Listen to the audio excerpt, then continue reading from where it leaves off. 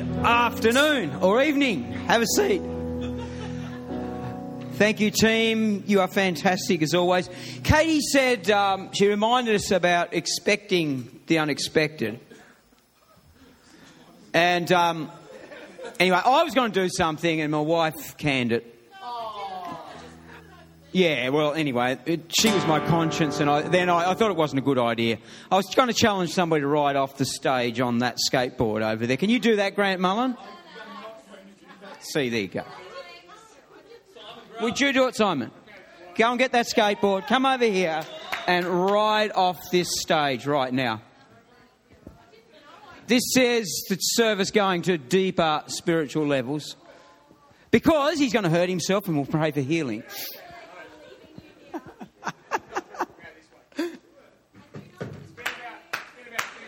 That's what we like. Woo! There you go. Well done, Simon. Anyway, I had something unexpected happen this week. So I'm going into a meeting which was quite serious, and it wasn't that pleasant. There was just, it was having to deal with stuff anyway. There were a number of different people we're meeting with. And I arrive at the meeting and this lady looks at me and says, "Dave, you look rather jaded." And I'll do this like a movie, and I'll rewind back to what actually happened. So she said, "You look kind of jaded." And I said, "Yes, actually I am." Because I said only moments ago I was fighting back tears. Actually, tears were running from my eyes. So if we can rewind a little bit. So I was walking over to Abundance Cafe over there. And I'm walking up the road. And you know when someone yells out your name and you can't quite see where they are? So my name gets yelled out and I'm looking around trying to see who's there. And it sort of sounded like my friend and some of yours, Matt Sharples. Just like him to be involved in something like this. And I look around and can't see him. And then he yells out again, or this voice comes somewhere again, and I know it's not God. And I'm looking around, and I still can't see him. And I thought, well, you can only wait so long. So I decided to keep going, and I'm feeling like I'm running a bit late for the meeting. And the next thing, bang! You could probably see, if the cameras could zoom in right now, you could probably see I've got a bruise across the bridge of my nose and up there and up into my eye. And I ran smack bang. I was wearing a peak cap and I ran smack bang into a light post. and it nearly knocked me out. Like I'm... Whoa! And it was unexpected. It was very, very, very unexpected. And the tears are running out of my eyes, and I'm sort of gathering myself, and then Matt turned up, and unfortunately he didn't see it, so he couldn't record it or put it on YouTube or Facebook or anything like that. But if somebody had have done, it would have been very funny, I'm sure. And then I get into the meeting, and this lady asks, "Are you jaded?" And yes, I am jaded. Anyway, we move on. I'm still here. Don't get rid of me that easy. We tend to resist change, don't we? Because change always requires some level of discomfort. Doesn't matter what you want to do. If you want to stay where you are in the slipstream sometimes of what you're doing, to actually move out of that into a new season or just a new time, it requires some change, and that change will always bring with it a level of discomfort. And some time back, a couple of years ago, when I was suffering from some broken ribs, and what would happen, and anyone had broken ribs, they are the worst. And they take a long time to get better. And you just can't sleep. It's just like no way to really get comfortable. So what would happen is you'd be in bed, and this occasion I had a number of ribs that were sort of broken up around there somewhere. So sleeping was really painful. And you know, you get yourself in a position and it was hurting more and more. And you knew that you needed to move to try and get it better. But I would lie there a long time like that because I knew that it was actually going to hurt more to move before it got better. So you'd sort of lie there in this level of pain and discomfort. And what I actually did know is that when I moved, it was going to hurt a lot because ribs really hurt. But what I did know was that initial pain was only going to last for probably a short time. It was going to hurt a lot, but it was only going to hurt for a short time, and then it would get better for a while.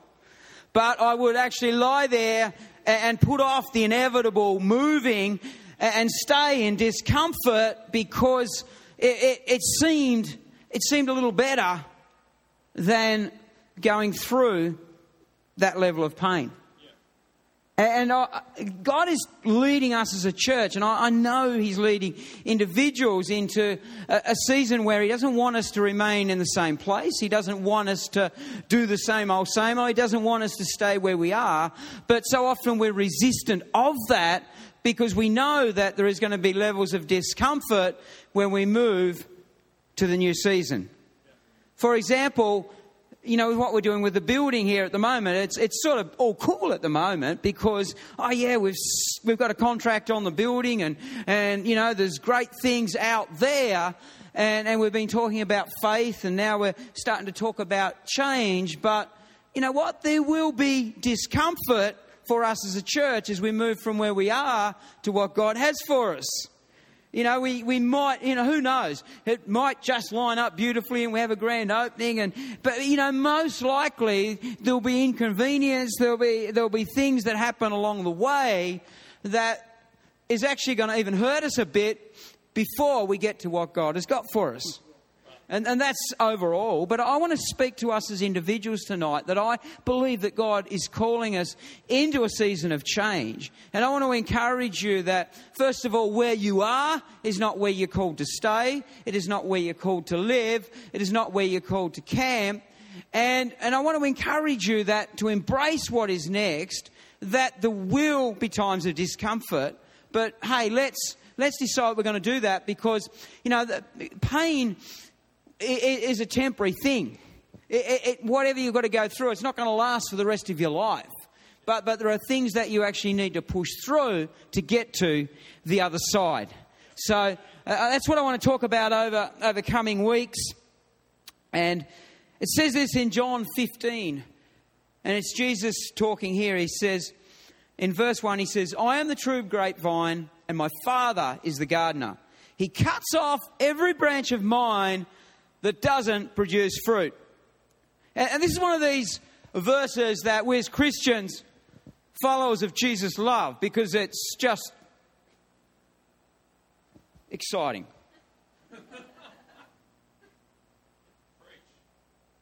He cuts off every branch of mine that doesn't produce fruit, and He prunes the branches that do bear fruit so they will produce even more. I've got a friend that works at one of the big sort of industry places in Hobart, and what his job is to manage what they used to call shutdowns. In other words, when the plant actually stopped, and they've got to spend a whole lot of money and do big work and get it going again, and when that's on, he manages all this. He's under a lot of pressure. Because every day that plant's not working, they are losing, you know, lots of money. You know, in this case, probably, you know, millions of dollars a day or a week. You know, it's huge money. And so he's under a lot of pressure. And the last one they had was unexpected. They'd been planning for some of it, but it came very quickly. And they had to rally things and they had to get it going. And anyway, and as it went on, he talked to me sort of as this process was going, and management were putting more and more pressure on him, and you know, they were saying, you know, we want more done for less money, and we want it done quicker, and you know, he felt like he couldn't win. But as the project went on, he put his head down, he got into it, and they started to bring the schedule in. They started to get their work done quicker. They started to find out they were getting through it. He started to do it cheaper. Anyway, and he gets to the end of it, and I'm wondering, what management are going to say, because it's run by German people, and they don't have lots of humour in their life. It's all very businesslike, and he's joking about this. Anyway, he gets a reward for his hard work. He gets a reward. They've actually asked him to take a whole lot more stuff on without any more money, because he was so good at doing what he did. And sometimes in the kingdom of God, you can actually think, well, Jesus said, what, if you're fruitful, I'm actually going to give you a reward. And that is that I am going to continue to prune you. Or if you're not fruitful, I will have to prune you even more. So whatever way it goes, we're going to get cut. As Corey said at the conference the other week. But what I do want to encourage you with, Jesus said, my Father, who the Bible tells us is a good Father. And whatever he does in you and around you is with your best interests at heart. But I want to encourage us that there's seasons of change coming, and we've got to decide that we're going to go into that. And I want to share a little bit about some thinking around that. And I just started thinking, as Corey talked a little bit about this at the conference last week. You see, the change or pruning that the Father wants to bring to us isn't punishment. But it's rather the selective removal of what's not required. Pruning is actually a blessing. So when my friend did a great job and is given more responsibility, well, I think in the natural sometimes that can feel like, well, what's in all that? But you know what? In the kingdom, when you come through something and Jesus says, hey, well done, good and faithful servant, I want you to take on more responsibility. That means he is actually increasing your sphere of influence. He is actually giving you the opportunity to reach more people, serve more people, bring more people into the kingdom, and actually bring about more change for the kingdom of God. Who wouldn't want to be involved in that? Genesis 49:22. It's talking about Joseph here. And it says, Joseph is a fruitful vine near a spring whose branches climb over the wall. Imagine placing your name there.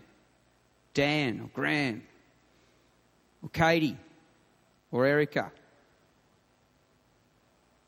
is a fruitful vine whose branches extend over the wall. It's talking about the fact that his life embodied fruitfulness and his influence reached way beyond his own personal sphere, but it actually reached over the wall. And the Bible teaches us that we've all been given a sphere of influence or a circle of grace, if you like, and we're not asked to try and be anything we're not, but we are told that sphere should actually reach beyond where we are. It should actually reach beyond the wall, the containment of whatever's going on in your life now, and it actually should reach and influence others. So Joseph, this guy that embodied fruitfulness, that embodied influence, that reached in and through and beyond the superpower of the world at the time. He was right at the centre of Egypt when they had perhaps more influence than ever that they'd had. And his influence not only reached beyond his own family, but into Egypt and throughout the known world. And this guy knew a little bit about pruning. And the thing about Joseph is the Bible's full of stories about rogues who God still used. People like me.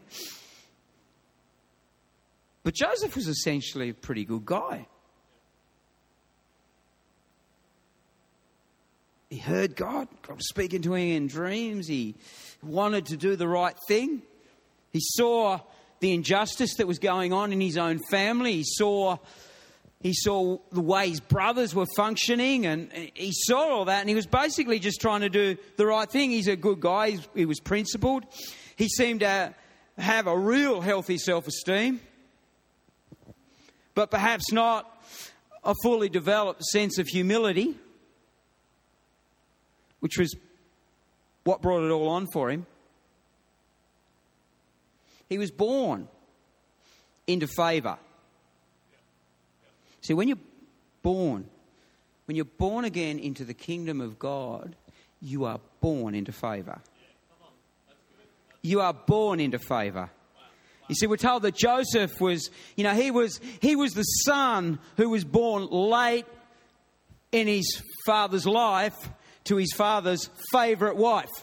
I don't know if any of you have been born to your father's favourite wife, but anyway, Joseph was born to his father's favourite wife. Maybe. So he was like, he was the apple of his father's eye. He was spoilt, essentially. But he was born into favour. And there's some negative things that go with that in our thinking. But you know what? In the kingdom of God, you are God's favourite. You are born into favour. You are born into everything and more that you could possibly imagine. You are born into favour. You're not trying to get it. You're not trying to please him. You're not trying to do enough things so he says, oh, wow, you're my favourite. No, he looks at you and you are his favourite. And beyond that, you are reborn into favour. But Joseph was born into favour, and that was the favour of his father, and he perhaps didn't completely understand the favour of God at this point. So his next season was the pit. And you know the story, his brothers capture him, they're very cruel to him, and they throw him down a pit. So the next little season of his life is in a pit where he goes from favour and being the chosen one, and suddenly he's in a pit just thinking he's going to die. And tonight I just feel very prophetically that I want to speak to people who are in different seasons of life. And you might feel like you're in the pit at the moment. You might feel like there are things going on in your world where there is no way out. You see, Joseph really thought he would die in that pit perhaps. There was no way he could get out. And his brothers didn't particularly have a plan to get him out. They were leaving him there until something just happened that brought about change. And I want to say to you that if you feel like you're in the pit, God is not going to leave you in the pit. He does not want you to stay in that place. Your calling is not to stay in that place, and you're not going to stay in that place. And I believe that tonight there are people that, as we stand up a bit later in the service, that we're going to pray in a few minutes of people, and you need to just stand up and declare that you are not in the pit, because God is not going to leave you in the pit, and He is going to pick you up. We heard this morning that He wants to pick you up and place your feet on solid ground and put you in a place of security. You are not called to stay in the pit. The next place that he found himself was the prison. It went all right for a while. He was in Potiphar's house, but then he's in prison. And the thing about prison for Joseph was he was forgotten about. He was the favoured one. He was in the pit, and he sort of gets rescued from that. And then everybody just forgets about him. Ever been there? Everybody else is getting promoted. Everybody else is getting noticed. Everybody else it just feels like it's going on for everybody else, but he is forgotten about. And Joseph even had an opportunity to get a word in to Pharaoh. Hey, remember I'm down in the prison, and this guy gets out. Anyway, it wasn't until 7 years after that he was remembered. And you might feel like you're in the prison at the moment. And I don't know how long that season is for you, but I know that God does not want you in the prison for the rest of your life. And He's not leaving you alone in that place. Because you see, Joseph got opportunities to minister and bring about change and actually set up the next season of his life, to set up influence beyond his wildest dream while he was in the prison. And maybe you feel like there are things in your world at the moment that are outside of your control. You see, Joseph was in the prison due to circumstances beyond his control. It was all completely unfair. It was unjust. And it didn't matter how loud he screamed. Didn't matter what he did. Didn't matter who he called. He was still in the prison. But God hadn't left him in the prison. God hadn't stopped using him in the prison. And it was ultimately his faithfulness to the gift and the calling on his life that got him out of the prison. And if you're in prison at the moment, not literally, but you know, where you feel like that is part of your world at the moment, the anointing, the gift, the calling, and what God has put on your life is part of you walking through that season. Be faithful to what is on you.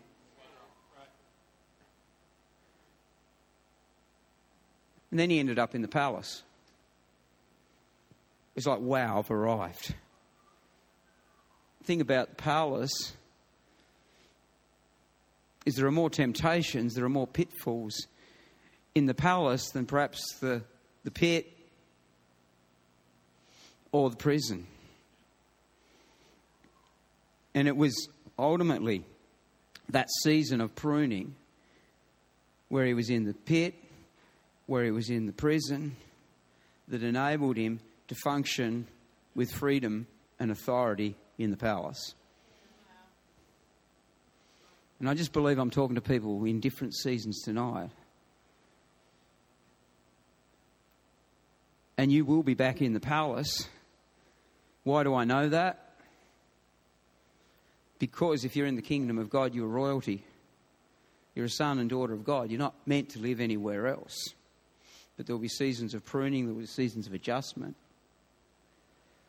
Let's understand that as we're faithful through those times, that's where we get the anointing and the authority and the freedom to actually live in those places of influence that God wants to lead us to. Okay, I'm going to wrap up in just a few minutes. Here's some real quick points. Whole lot of stuff in my message that I'm not even going to go through. But you know what? If you want to be like a Joseph person, if you want to be a fruitful person in every season, I think a fruitful person will be, number one, a connected person. You know, and Jesus said, He said this, He said, abide in me. In other words, live in me. Don't live disconnected from me. Just live in me and abide. You're connected to Jesus. You're connected to people. Love is the glue that connects us. You know, when we love Jesus, when we love each other, when we love our community, those beyond our walls, we're a connected person. Number two, a living person. And you might say, yeah, of course I'm living. I'm not talking about just drawing breath. I'm talking about living in a way that the Spirit of God is actually flowing through your veins. Living in such a way that it can't help but flow through you and in you and out of you. And Jesus said, anyone who believes in me may come and drink. All the scriptures declare rivers of living water will flow from his heart. And guys on media, I've just realised that my notes have a reference which is totally unrelated to that verse. So I'm not preaching heresy. Number three, a flourishing person. But the godly will flourish like palm trees, strong cedars in Lebanon, for they are transplanted to the Lord's own house.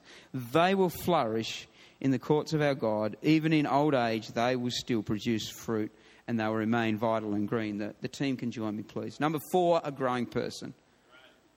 A true sign of health is growth. Joseph continued to allow God to grow him regardless of the season. The problem for so many of us is when we end up in the pit or the prison for those seasons that we retract and we stop growing because we think that we just get so dark about the season. We think either we're being punished, or we think that God's not fair, or we think that life's not fair, all those things. God never said life's fair. He's true and he's just. But you don't get, in the kingdom of God, you don't get to work out whether your life's fair or not.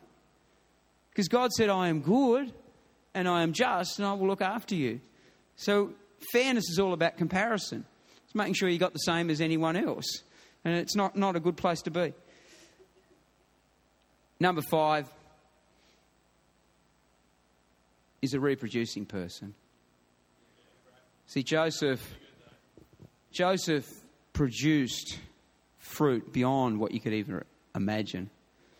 In the times of drought, he'd stored up in the days of plenty so that a nation and a whole part of the world totally had enough.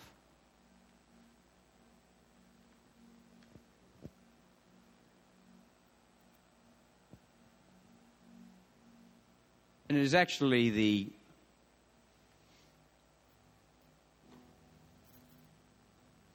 pruning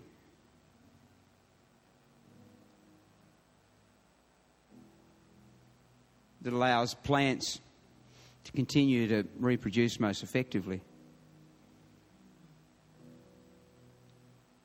Often when they just grow unwieldy and just do their stuff, they get to a point where they can't actually support or maintain the growth. And big limbs break off trees and they come crashing down.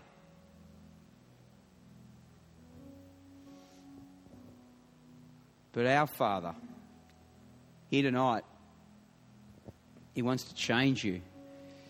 He wants to bring about pruning where he actually just wants to carefully lift and take off weight and take off parts of your life and things that are going on in your world at the moment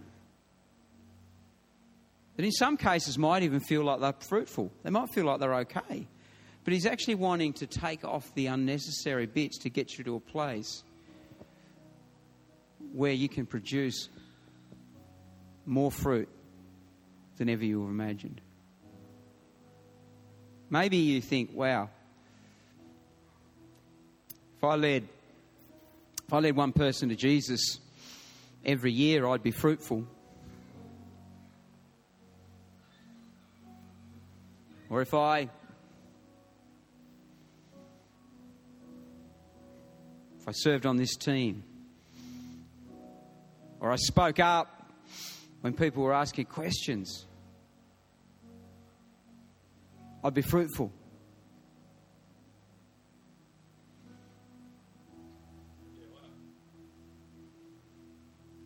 But the fruit that He actually has for you to produce is beyond your wildest dream. It's not like leading one person to Jesus every year. It's actually about you being part of something that is bigger and more impacting than you could ever imagine. So I've been part of cities,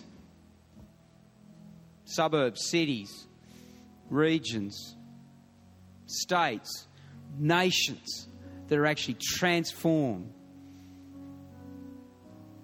by the kingdom of God.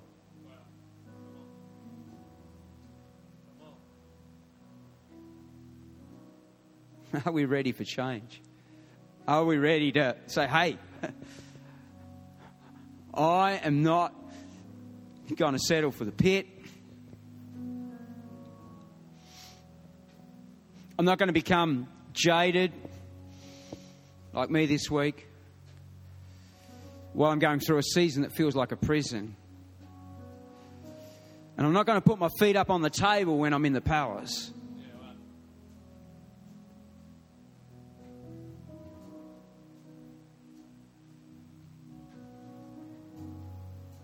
Who's ready to change? If you're ready to change right now, stand up. Come on, let's start to declare. I'm going to throw you guys a bit of a curveball. I want a declaration song right now. I don't know if you had one in there or not, but let's start to declare right now. I think it's really important that, I was really praying about tonight, and I was imagining, some really personal ministry in this. But I think the ministry right now is not about me or somebody else praying for you. It's about you declaring. The power is what comes out of your mouth. The power is actually us aligning ourselves with God's purpose. The power is actually us saying, you know what, I'm happy. I'm happy for him to do some work. I'm happy for him to prune. I'm happy for him to do what he needs to do.